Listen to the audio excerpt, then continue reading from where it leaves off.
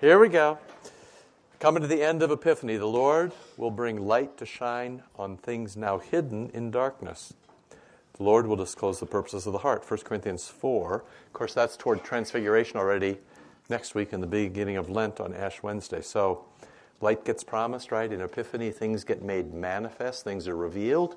And then ultimately, of course, they're revealed in the face of Christ, in whom you see the face of God. O God, who's gathered and called a people from the ends of the earth to serve you, grant the increase of your governance among us and give us your Holy Spirit, that your name may be glorified to all who sit in darkness and in the shadow of death. Through Jesus Christ our Lord. Amen. How you doing? Everybody good? We're going to give some money to... Hey, this is great. You know what's great? I had dinner with another pastor on Thursday. You know what the guy's lusting for in his heart? This is a true story. Alert trailer like ours. I'm at dinner with a pastor. This guy says to me, "You're causing me a lot of grief in my parish." I'm like, He said, "Yeah, my guys went to Mississippi too. They want to know why we can't have a trailer like yours." I said, "Well, because we're a NASCAR affiliate, as you can tell by looking at our trailer." So anyway, he put the press on him. But what's going to happen is things are going to wear out and get hurt and not start and break down. So we're going to give, because stuff's being used hard. If you should just take a second and look at the slideshow downstairs that Pastor Bukes put that together with pictures from Jan Grzeski, and I think it's her text. It's startling, how big the trees are and, how much mess there was and how much good you guys did. So I've gotten good reports from you all around. Throw some money in the basket. We'll fix up some of the stuff that, stuff breaks because you use it hard, right? So it's good. Okay, so that's a good thing. I think we've solved our troubles for people who need help with hearing, right? At least people who have been using or the earphones, or if anybody needs help. Now, there was a little notice there, but this is the first Sunday. Pastor Bukes and there were Mike Licht and John Crow. There are a bunch of people all peeking around trying to find a way to solve this, but we think we solved it very cheaply. So there's a new Wi-Fi in the sanctuary that says "Listen." Okay, if you turn on your thing, Wi-Fi networks, Listen is one of them. If you go download a free app called Audio Fetch. It's got a little dog outside the house. Audio Fetch, okay? Just download that. When you come in, all you do is push Audio Fetch on your phone, and after the first time you hook up to the Wi-Fi, you'll be able to hear the service using your own phone and your own earphones. So this eliminates a bunch of the problems we've had, which are things like the Saturday night people they don't turn them off and the battery's all dead on Sunday morning.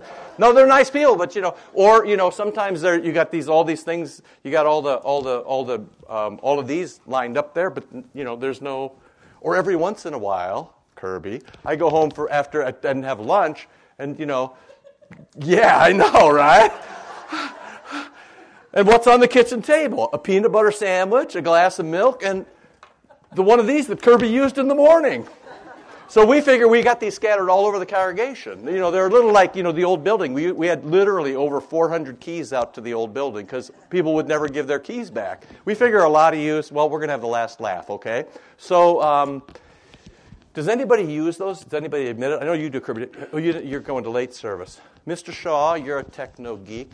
See if you can make it work today. Oh, well, then it'll work anyway. It'll work anyway. And anybody else use it? If you have anything, well, here's the other thing we're going to do. Instead of buying these things cost $200 a piece just to listen downstairs. We're going to, in fact, I'll just ask you. If you have an old iPhone lying around at home that you're not using, we will scrub it and just download that app so people can just use it, okay? So if you have an old iPhone you don't use, give it to Pastor Bukes. This is the same thing we did with the shut-ins. We set it up for the shut-ins so they could just punch one button on an iPhone and listen to us. You got it? So if anybody wants to experiment it at the last... Did you try it today? It was wonderful. Oh, I was afraid you were going to say, and it wasn't working. It actually was wonderful? Okay, good.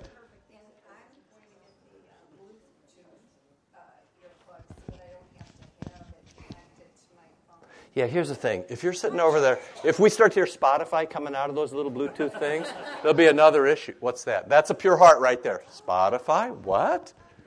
What are you talking? That's good. That's the way it should be. That's like when you say to your kid, are you drinking in high school? They're like, drinking in high school? What? It was the same face. I've seen that. Yeah.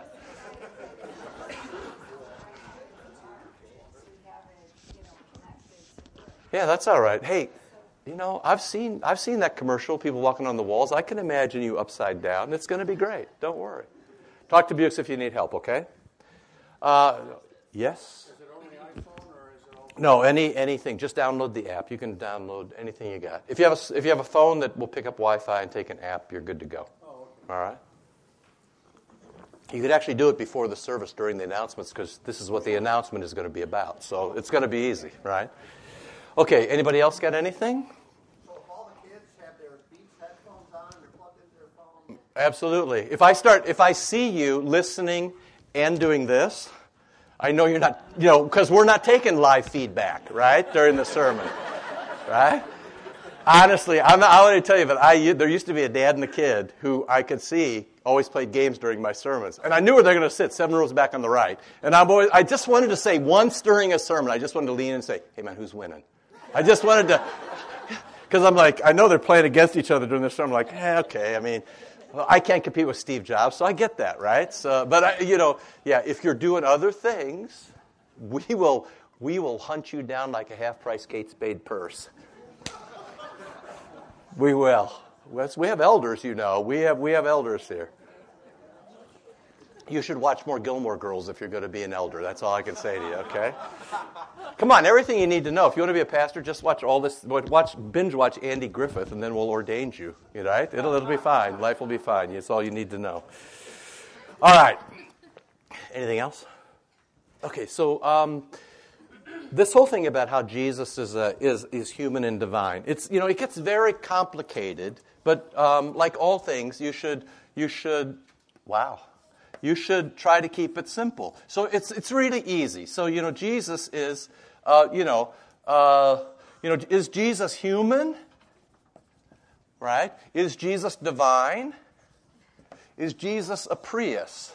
Right? Some sort of hybrid in the middle. Right? You with me? Sometimes I'm electric, sometimes I'm the motor, sometimes you can't tell. Sometimes people are honking at you for no reason. Okay, and then you know that human beings at the very least have a mind.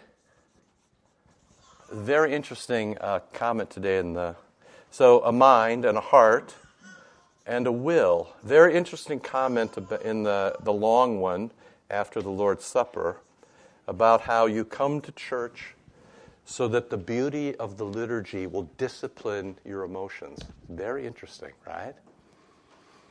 So the way your eyes see things, right? In the same way, you wake up and your heart loves all kinds of things. You know what? Sometimes your eyes see bad things and we kind of go, that's bad. But right now, we live in a place in America where people wake up and whatever they feel, hey, uncontestedly great, because you're wonderful and nothing is shameful, right? Very interesting. So beauty, it's an interesting thing. Beauty doesn't just lure you, it also disciplines you. Some things are beautiful, telling the truth.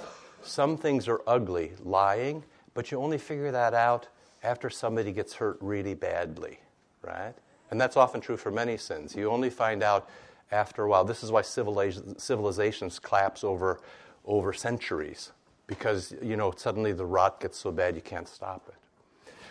Anyway, so what is Jesus, right? And, I don't know if if I was just going to ask you, what sort of questions that you have about Jesus, do you have any, top of your head kind of questions? Like, what sort of things when you're reading the Scriptures, are there some that maybe this is a bad question, but are there things that you wonder about Jesus? Yeah. Like? What was his self-understand, what did he understand about himself? Who does he think he is? Yeah. Yeah, does he think he's human, divine, or a Prius, right? Right? And was the knowledge that he had, was it Perfect. Just have to learn it, or did he actually just? Yeah, so you're sitting right there next to him, and if you were Jesus looking at him, would you just know only what he tells you, or would you look right into his heart and say, "Holy cow!" Right? Huh? Right. So okay, good. So what does he know? When does he know it? How do divine things work with human things? Good. What else? You got other questions? Well, what obviously comes to mind? Okay, things like, does God die? Right? This is a very interesting sort of question. If Jesus is God and Jesus dies on the cross, then can you say God dies on the cross? Or does God change? Right? So Jesus is God. Does Jesus change? Well, yes. How does he change? What does the Scripture say? After his parents found him in the temple, learning and vexing everybody, what do they say? He went home and he grew in age and wisdom, right? In reason and in stature. He got taller and he got smarter. But God doesn't change, I thought. You said. Or was that Yonker? Yes. Yeah. Does God change or does God not change, right? So Jesus is God and God doesn't change, but Jesus changes. See, how do you talk about that? Or, one of the most vexing ones was, does God suffer? Right? So God doesn't change. God is changeless. God's eternal and changeless. And yet we say Jesus is God and Jesus is crucified. And to be crucified is to suffer horribly. So what happens? What happens to Jesus on the cross? And what happens to God on the cross? And you know what? Just to make it more complicated, if the Son of God is dying on the cross, how does the Father feel? Does the Father feel like a normal father feels when he goes to the hospital and his son is in intensive care? Or does the Father just say, sorry, I wish I could feel things? Or does he say, the fix is in, and I know how the story ends, so whatever happens, happens? See, these are the kind of very real questions. Because what happens is people ask these questions and pastors preach and people need to confess a particular kind of Jesus. And hey, guess what? Your salvation depends on this. So what does it mean? So open your Bibles. I just want you to, with those kind of questions in mind, we're going to read John 1, and then we'll read from Philippians next week when we kind of take the other side of the coin. But just imagine the questions that arise. Everything from what does Jesus know and how does he use his knowledge? Let me just give you the other one about knowing. Also is, when Jesus walks on the water, what's happening there? Does he walk on the water because he's human and perfect, or does he walk on water because he's God, right? What does it mean? What does it mean when, those sorts of questions, right? How do these things interplay? We'll eventually get there. Now, you have to hear this as if you're a first century Hebrew living in a Greek world. And, you don't have to be extraordinarily well educated. You just have to kind of know what the milieu is. You just got to kind of feel what life is like. You have to maybe occasionally watch the evening news or, read your Twitter stream, right? This is all. So in the beginning was the Word, John 1. In the beginning was the Word. Everybody would have recognized this. For Greek philosophers, really easily, the Word was the eternal principle that held the world, the universe together. Right? So forget about Christianity for a second. Just in Greek philosophy, this is a loaded technical term. This is the glue that holds the universe together. That's what the Word is, right? It's this eternal principle. It's the thought that makes everything run. It's the thing that is, the one principle that bundles up everything. So it's very interesting that John, a Jew, writing to the church, would say, in the beginning was the Word. People go, I thought that was Plato, right?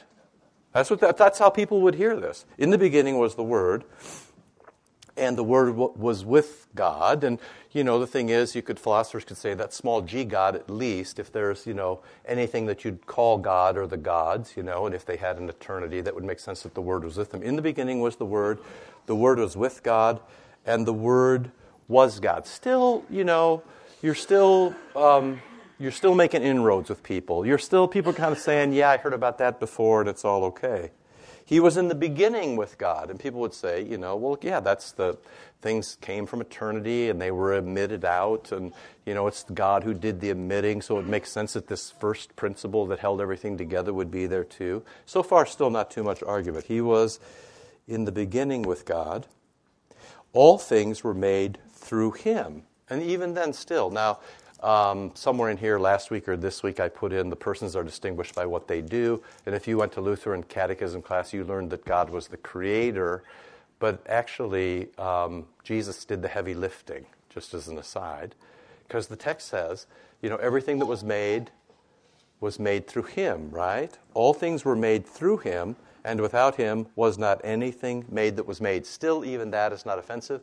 Everybody would understand that if you're God, you've got people working for you. You're a king, you have slaves, right? You're a master, you have slaves. You're on the top, other people do the work, right? In him was life. That would have been okay. Still these sort of, they can be generic words that are used kind of in philosophy, or we talk about people being alive, or we even say of somebody who's exciting, she's alive. In him was life. And this life was the light of men. Again, illumination from darkness. This is Plato's cave, and you're living in, and all you see shadows and people outside. And if you could only see, right, all these things. These would just have been stories that would have been in people's consciousness. Everything would have still been, roughly okay. Disagreement on the details, perhaps. The light shines in darkness, which is how people have always talked about getting better, getting smarter, getting faster, getting taller, getting, warmer, safer, drier. Yeah, light is always preferable to darkness, and the darkness has not overcome it. Well, that's a fairly hopeful thing. So in the first couple of verses here, and we read this every Christmas, in the first couple of verses here, you would say there's a lot of continuity with the rest of the world, right? Now, everything is going to go south here in just a minute. 9, the true light that enlightens every man was coming into the world. People would say, that's good, that's the way it works with the divine, the gods speak to us, the God sends messengers. Light, proceeds from the gods or from forever and comes to us. The light that enlightens every man was coming into the world. He was in the world, and the world was made through him, and yet the world knew him not. And this is, not uncommon either. You have these, you have avatars, you have appearances of the divine, you have all kinds of notions that God appears and, whether and how he appears, and he appears for a while and then he disappears. You're still okay. He was in the world was made through him, the world knew him not. Now a little more technical. He came to his own home, and his own people received him not. So you get a little bit of a clue there, because of course the notion is that he comes to the Hebrews, so the covenant people, and that he's one of them. Now that's a little bit of a stretch. But to all who received him, who believed in his name, he gave the power to become children of God. Even that is not an unusual way to speak, that you'd be a child of the gods, or that you would have some sort of interest. Who were born not of blood, so not because person chose it, nor of the flesh, so not a birth like yours, or was it, nor of the will of man, no, you didn't decide about this, but of God. But this is the part where everything gets undone, and all the controversies now begin. And the Word became flesh. That is abhorrent, to Greek philosophy. That's that you would, and just let me say, this is abhorrent to anybody who's against the sacraments as well. This is where, this is in the Reformation. People who denied the body on the cross, people who denied the body in the Eucharist, people who denied salvation in the water, they're Platonists, not Christians. At the same time Luther was doing his stuff, there was a revival of Neoplatonism, along with humanism, the new kind of education, back to the sources. And one of the things, Plato became popular again. And Platonic ways, Aristotelian ways, Greek ways, were used to explain things. Transubstantiation is a riff on a Greek philosophical way to explain how Jesus can be present in the Eucharist, right? But when you say, the Word became flesh, this is a new thing, right? This is the new thing. And this is what's going to be different, because the Word is here and flesh is here. And how the Word became flesh is what people get excited about, and they get excited about that because now all the questions come clear. Does God change? Does God suffer? Does God die? What does God know? How does Jesus do that? What does it mean for him to be subservient? What does it mean for him to wash the disciples' feet? What kind of a God is that? All these things sort of come to the fore in this one verse. And the Word became flesh. And then the technical word here, dwelt amongst, doesn't really get it. The technical word there, the Word became flesh, and the Word, it's the Greek word for the Hebrew word tabernacled. So a real reading of this, a literal reading would be, and the Word became flesh and tabernacled among us. And now anybody who's Jewish, all their bells are going off. Because they know that when God revealed himself in the burning bush, for example, or in the covenants, ultimately he revealed himself in the tabernacle. You remember this from Sunday school, remember? A pillar of fire by day, light, and a pillar of cloud by night. Oh, I'm sorry, got it upside down. A pillar of cloud by day, right? A pillar of cloud by day, presence. And now you're going to hear that. You're going to hear that pillar of cloud by day. And you're going to hear that, for example, next week in the Transfiguration. Remember, the 3 disciples are up, and it gets foggy. There's a cloud. When clouds appear, that's the Lord sort of settling in. So a cloud by day and fire by night, right? So presence and illumination. When they heard tabernacled, what they would hear and what they would eventually learn is the same Lord who was in the burning bush, the same Lord who was in the tabernacle, the same Lord who was in the temple and then left the temple in Ezekiel, but promised in Zechariah that the Messiah would once again put his feet on Mount Olives, on the Mount of Olives, right? This text says it's Jesus, right?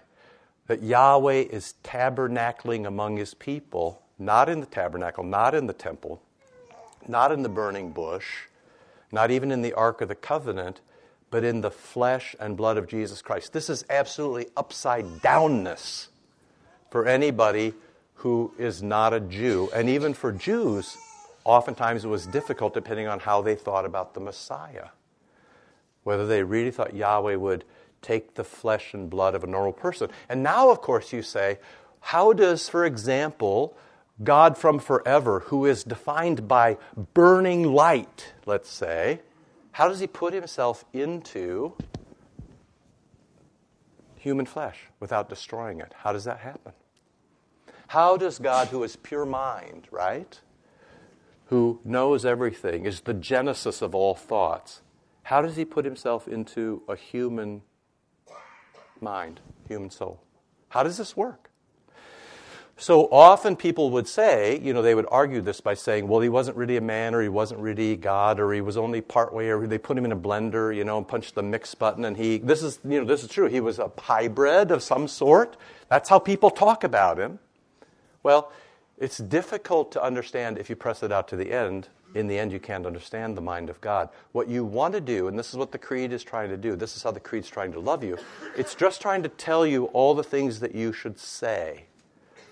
So, the end of the last outline I gave today, God of God, light of light, very God of very God, begotten, not made, being of one substance with the Father. It's 5 different ways to say something we don't understand, which is Jesus has the same stuff, the same ousios, the same stuff, the same being, the same existence that the Heavenly Father has, and also that the Holy Spirit has. Right? And then next week we'll read from Philippians, where it talks about how God emptied himself, how Jesus and came down and humiliated himself by dying as a servant. Which would have just been, this would have been stuff that it would have been utterly upside down. The whole notion that Jesus wins by losing, right? The whole notion of the resurrection, that you live by dying. This is upside downness, right? And especially that you would get your flesh back. That you would, the resurrection of the body. And it's amazing if you talk to Christians, how often you bump into Christians who don't actually believe, A, that Jesus has his body right now, which he does, or B, that you will get your body back. That heaven will be filled with, we always have this notion of you'll be filled with invisible spirits, or you turn into an angel. No, you are what you are, right? You're descendants of Adam and Eve, and when you get resurrected, you get your flesh back. You'll be able to touch Jesus on the nose when you meet him, right? A firm handshake, and look him in the eye. That would be my advice, okay? So how these things fit together is what the Creed tries to do. Now, it doesn't try to do it Everything we're going to do this week and kind of next week is sort of things where you're like, don't go over there, that's not going to help you, or don't touch that, or don't push this one too hard, or that's completely wrong. This great thing from the Cappadocian Fathers that Jesus doesn't save what he doesn't assume, right? So if Jesus doesn't pick up everything that you are and pull it into himself, you and I are done for, right? Which is another way of saying that Jesus is fully human.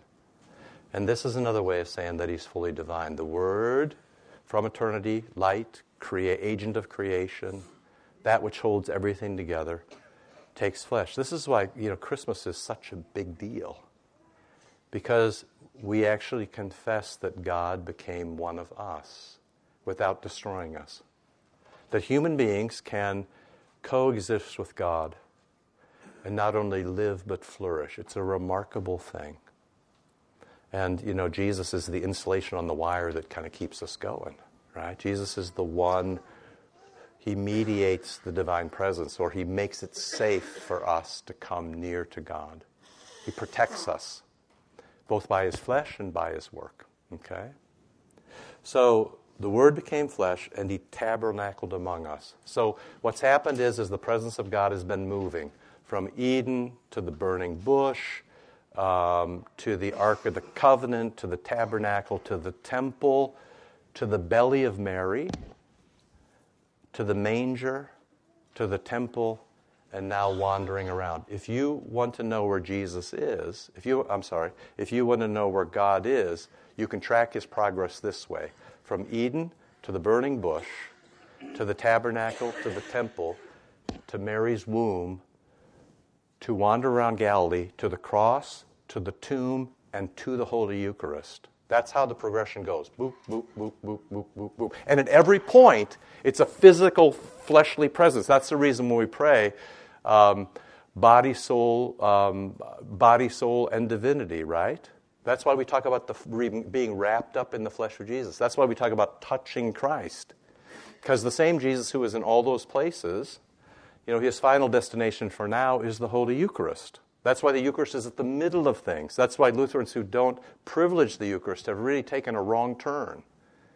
Because that's where Jesus puts himself to be found. He puts himself in the Eucharist with the same flesh and blood that was born of Mary and hung on the cross and rose from the dead. Right? So that's where you, sheltered by bread and wine, can touch the divine, can touch the flesh and blood that died on the cross without being destroyed. In fact, it just does the opposite. It makes you live. And this is then also why you're careful about whom you give the Eucharist to, because we really, truly believe that Jesus is in there, and if you touch that divine to somebody who's unrepentant, you can destroy them. 1 Corinthians 11. This is why some of you are weak, some of you are sick, and some of you have died. The goal, of course, is to commune every person on earth. The other goal is not to kill them in the process, right? And we actually think that because Jesus is there, swimming around in the wine and, stretched out in the bread. That's why the host has a cross on it. When the pastor holds it up, look at it. It has a cross, the body of Christ, right? The body that was on the cross. It's about to touch you, and it'll do one of two things to you. It will save you or it will kill you, right? So this is just a long line of stuff, but these questions do become practical. What does Jesus know? How does Jesus work? Does he get tired sometimes and he just, does he get tired sometimes and he just decides he'll click the divine button zzz, and then he clicks it back off again?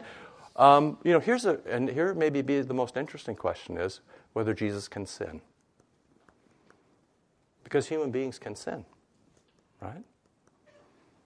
So can Jesus sin? He's certainly tempted towards sin, right? Matthew 4, first week of Lent, Satan will show up again and say, I can show you an easy way out of all of this. Much like he said to Adam, I can show you the easy way through this. He says to Jesus, I can show you the easy way through this. Same as he said to Israel, we'll show you the easy way, right? Well, see, these are all the questions that sort of come to mind, because otherwise, if Jesus can't sin, is the fix sin? If he can sin, what does that mean about the divine power? All these things kind of fit together. You're safe if you're willing to say, only begotten, God of God, light of light, very God of very God, begotten, not made, being of one substance, one ousia, one stuff of the Father, by whom all things were made. You just read that in verse 4. You're safe if you're willing to say that. No matter if you understand it or misunderstand it, you are safe if you're willing to say that. And I'll go to the end then and say, this is the most important thing, which is you simply confess at some point that you can't understand it. We'll talk about it a little bit. We'll see what the questions might be. We could see some possible answers. We'll try to keep from being confused about other gods. For example, in some of the Eastern religions, the gods appear only for a moment, right? One of the things that's unique about Christianity is that God appears in flesh forever. That He's always there. What does that actually mean for us? Okay, how you doing? You still okay? You see how important all of this is. It's not important that you understand every last detail. In fact, there's a mystery here that is impossible to understand. What is important, though, is that you're willing to say, oh, Lord, I believe, help my unbelief, right? I mean, I'm doing my best here. And it can get technical, and when it gets technical, sometimes it cannot be fun. And people can really sort of, churches can split over the technicalities. In fact, the Christological technicalities are one of the reasons why people were actually killed by other people, both sides saying that they were Christians. Athanasius, who won the day at Nicaea for this creed, exiled on his fourth exile, he says, famously as he's being chased out of town, it's just a little cloud, it will pass, right? And he's the bishop who comes back and wins the day at Nicaea. All right? You still okay? All right, so we're going to pick these up in order. You'll see how simple this is, I hope. All right, so 7. I'm just going to I'm going to try to do in order what I haven't done in order for weeks, right?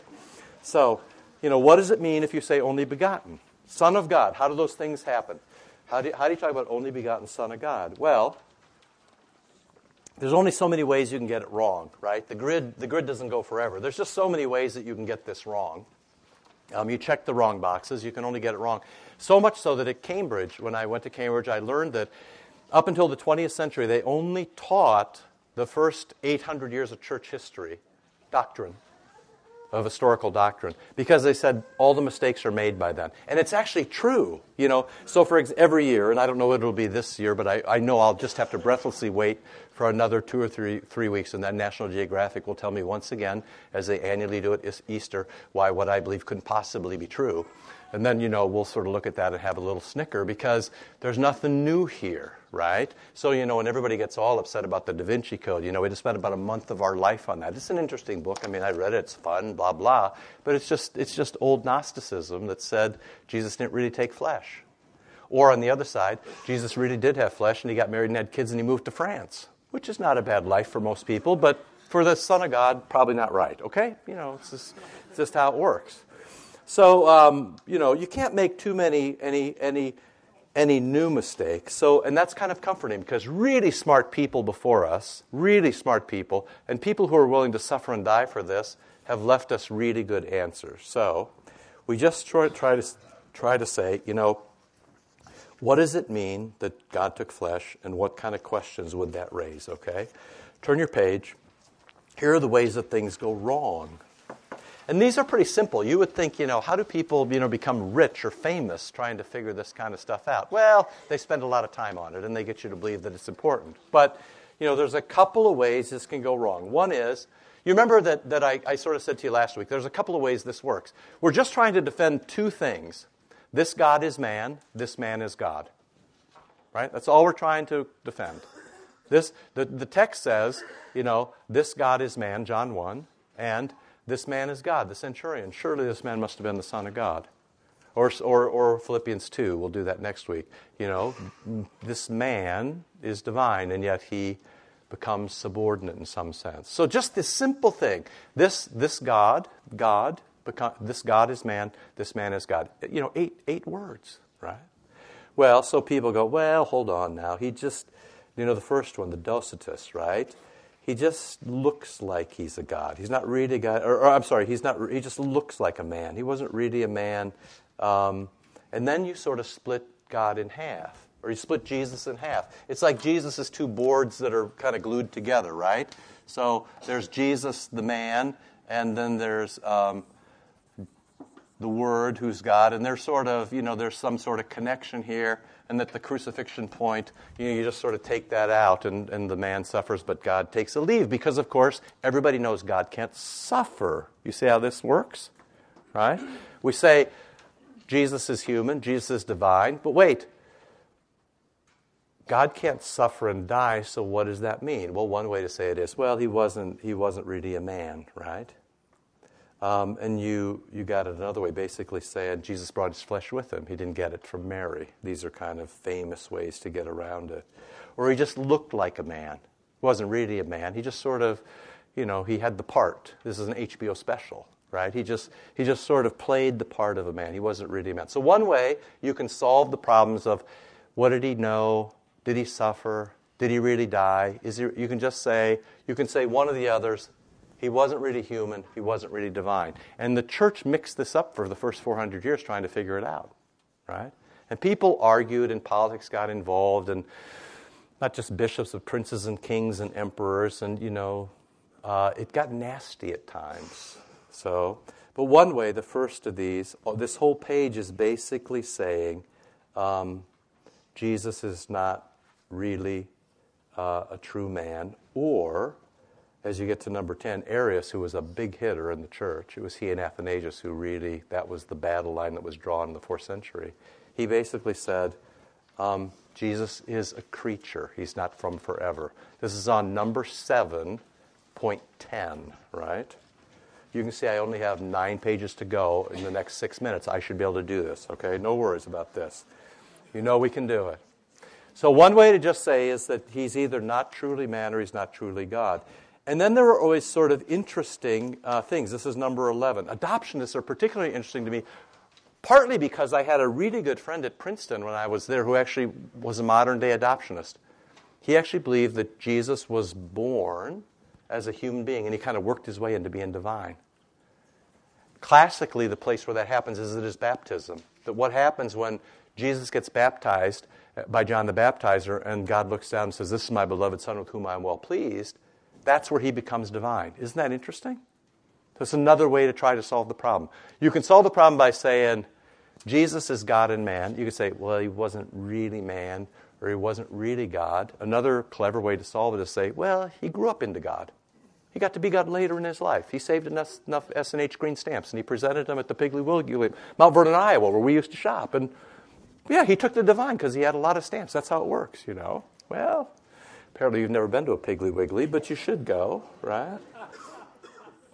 And another way to talk about it is by saying that Jesus really isn't two persons, right? So that usually we'd say, this is a person, so this is another way to talk about two natures, one person. So this is a nature,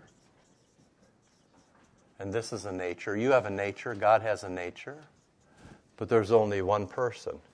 This is just simple kind of philosophical or math stuff. You can just say, well, he wasn't really that. Basically what happens is you basically are just saying, Jesus, just negate the things. You say, Jesus, this is what we say, Jesus is true God and true man. There's just so many ways you can negate that, which is to say, he's not really a person. There's more than one Jesus packed in there. He's not really human. He's only partially human. Or, he's mixed up kind of human. He's not really divine. He's less than God the Father, or maybe just pretended on the way. So even this, I bore myself after I start talking about this for a little while. You're kind of going, this isn't the stuff that matters. All right, flip your page to 8, okay? The question is, this is number 8, number 1. When you say this, you just have to ask yourself how many things you're believing in. When you say Jesus is God and Jesus is man, are you believing in one thing, two things, three things, some mix of things? What are you trying to say, right? What does it mean to say this God is man and this man is God, right? I'll probably end with this, kind of starting with number 6. Here's the important thing you need to know. And what John's trying to tell you. So I'm at the outline that started number 8, and I'm at point 6 on that outline. Here's the important thing for you to know. This is why Jesus takes flesh. This is why the story is important. This is why Christmas matters. This is why Easter matters. This is why the creed matters. This is why the church matters. The church matters because in Jesus, your Heavenly Father tells you what He thinks of you. And at the end of the day, it's that relationship with your Heavenly Father that is the only thing that matters in the entire universe. That's all that matters. And the church confesses, if you want to know what God your Father thinks of you, look at what He's done for you in Jesus. It's really that simple, right? So what does Jesus say? Jesus says, John's arrested, Jesus comes, the kingdom of God is here, or the kingdom of God is at hand, or the kingdom of God is right next to you, or heaven has come to earth. And people would be looking around going, Earth? What? Heaven has come to earth? Where? Right? In His flesh. Heaven has come to earth in His flesh. This is why you can barely be Christian if you're non-sacramental. You can't overstate this. The kingdom of God comes in Jesus' flesh, born of Mary, right? If you, like Plato, say the flesh doesn't matter or the flesh isn't here, you're dangerously close to losing everything, right? Jesus says the kingdom of God is here. The natural answer is where? And God the Father answers in His baptism when He says, this is my beloved Son, listen to Him. It's in His flesh, born of Mary. All the stories are telling you the same thing, that your life and death and resurrection and eternity is bundled up in the flesh of Jesus, right? The kingdom of God is right here. That's the whole point. So God tells you about His nature. His nature is love, and He tells you about His intentions. He wants to save you, and He tells you about that in Jesus. So you see how simple and complicated this is at the same time. You really don't need to know much to be saved, right? Jesus is Lord. In the old days, when Christianity was still under the ban, when you needed a sponsor to get in the church door to study about this, when they could be killed for being Christian in the early, I'm talking 60, 70, 80, 90, 100, to sneak into the meeting at the door, you would say, Jesus is Lord. You would say what we say at the gospel, right? Glory to you, O Lord. Praise to you, O Christ. The reason those two responses are around the gospel is because those are the things by which you live and die. In the early church, when you would come to church or come to the catechumenate, at the door with your sponsor, they would say, and you would say, Jesus is Lord, which is to commit treason and was punishable by death because only Caesar was Lord, right? And so it's the way that, it's the way you commit a crime with somebody else and now you're in because you ever seen Training Day? Yeah? Hey, who's going to believe you? You're full of PCP, right? I mean, that's a genius. I'm just thinking to myself, that's the gospel reading. Denzel, you should go watch. If you want to lie awake tonight, go watch Denzel in Training Day, okay? I can't remember all of it. And when I talk about movies, I only vouch for the parts that should be good for you. But really, that is a work of raw evil. It's amazing, right? Hey, Jesus is Lord. That's what people meant, right? Okay, so how does God the Father think about you? All He wants is to be reconciled to you and bring you home. And if you want to know what that looks like, if you want to know what heaven looks like, it looks like the flesh of Jesus. And that's why it's so important. That's why if people say to you, Jesus is not really human, His flesh isn't real, then your salvation isn't real. When He's not assumed, He's not saved. This is where the rubber hits the road. Explain it however you want. But if you say Jesus is not a real human being, then I'm sorry, your salvation isn't real. The confession of the church is this is how you're saved, by touching this flesh. And if the flesh is fake, your salvation is fake and the church is fake. It's so simple, right? And if Jesus isn't really divine, it's impossible for you to be saved because you can't save yourself. Nobody grows up into being God. It's not just a natural progression. Read the newspaper when you go home today if you think it is. The world is going straight to hell, and all you can do is kind of sit back and go, yeah, we knew this. We are reaping what we've sown for decades, centuries, since the Reformation, right? Okay? So when you say He's not really human or He's not really divine, you're basically, this is why the church says, whoa. Because the whole game is over when you don't say that. So what we have to try to do, we'll do this next week, we'll try to do is figure out how can we say that Jesus is completely human and completely divine. How do we say that? Because if either of those get foiled, you're not saved, right? If those are true and they're going to touch you in the Eucharist in about 23 minutes, you got nothing to worry about, right? Because Jesus lives inside you and you are indestructible because Jesus is indestructible. After all, he's divine and he's human, all right? All right, see you next week. Got to go. Lord, remember us in your kingdom and teach us to pray. Our Father, who art in heaven, hallowed be thy name. Thy kingdom come, thy will be done, on earth as it is in heaven. Give us this day our daily bread, and forgive us our trespasses, as we forgive those who trespass against us. Not into temptation, but deliver us from evil. Is the kingdom and the power and the glory forever and ever. Amen. Okay, thanks. See you soon.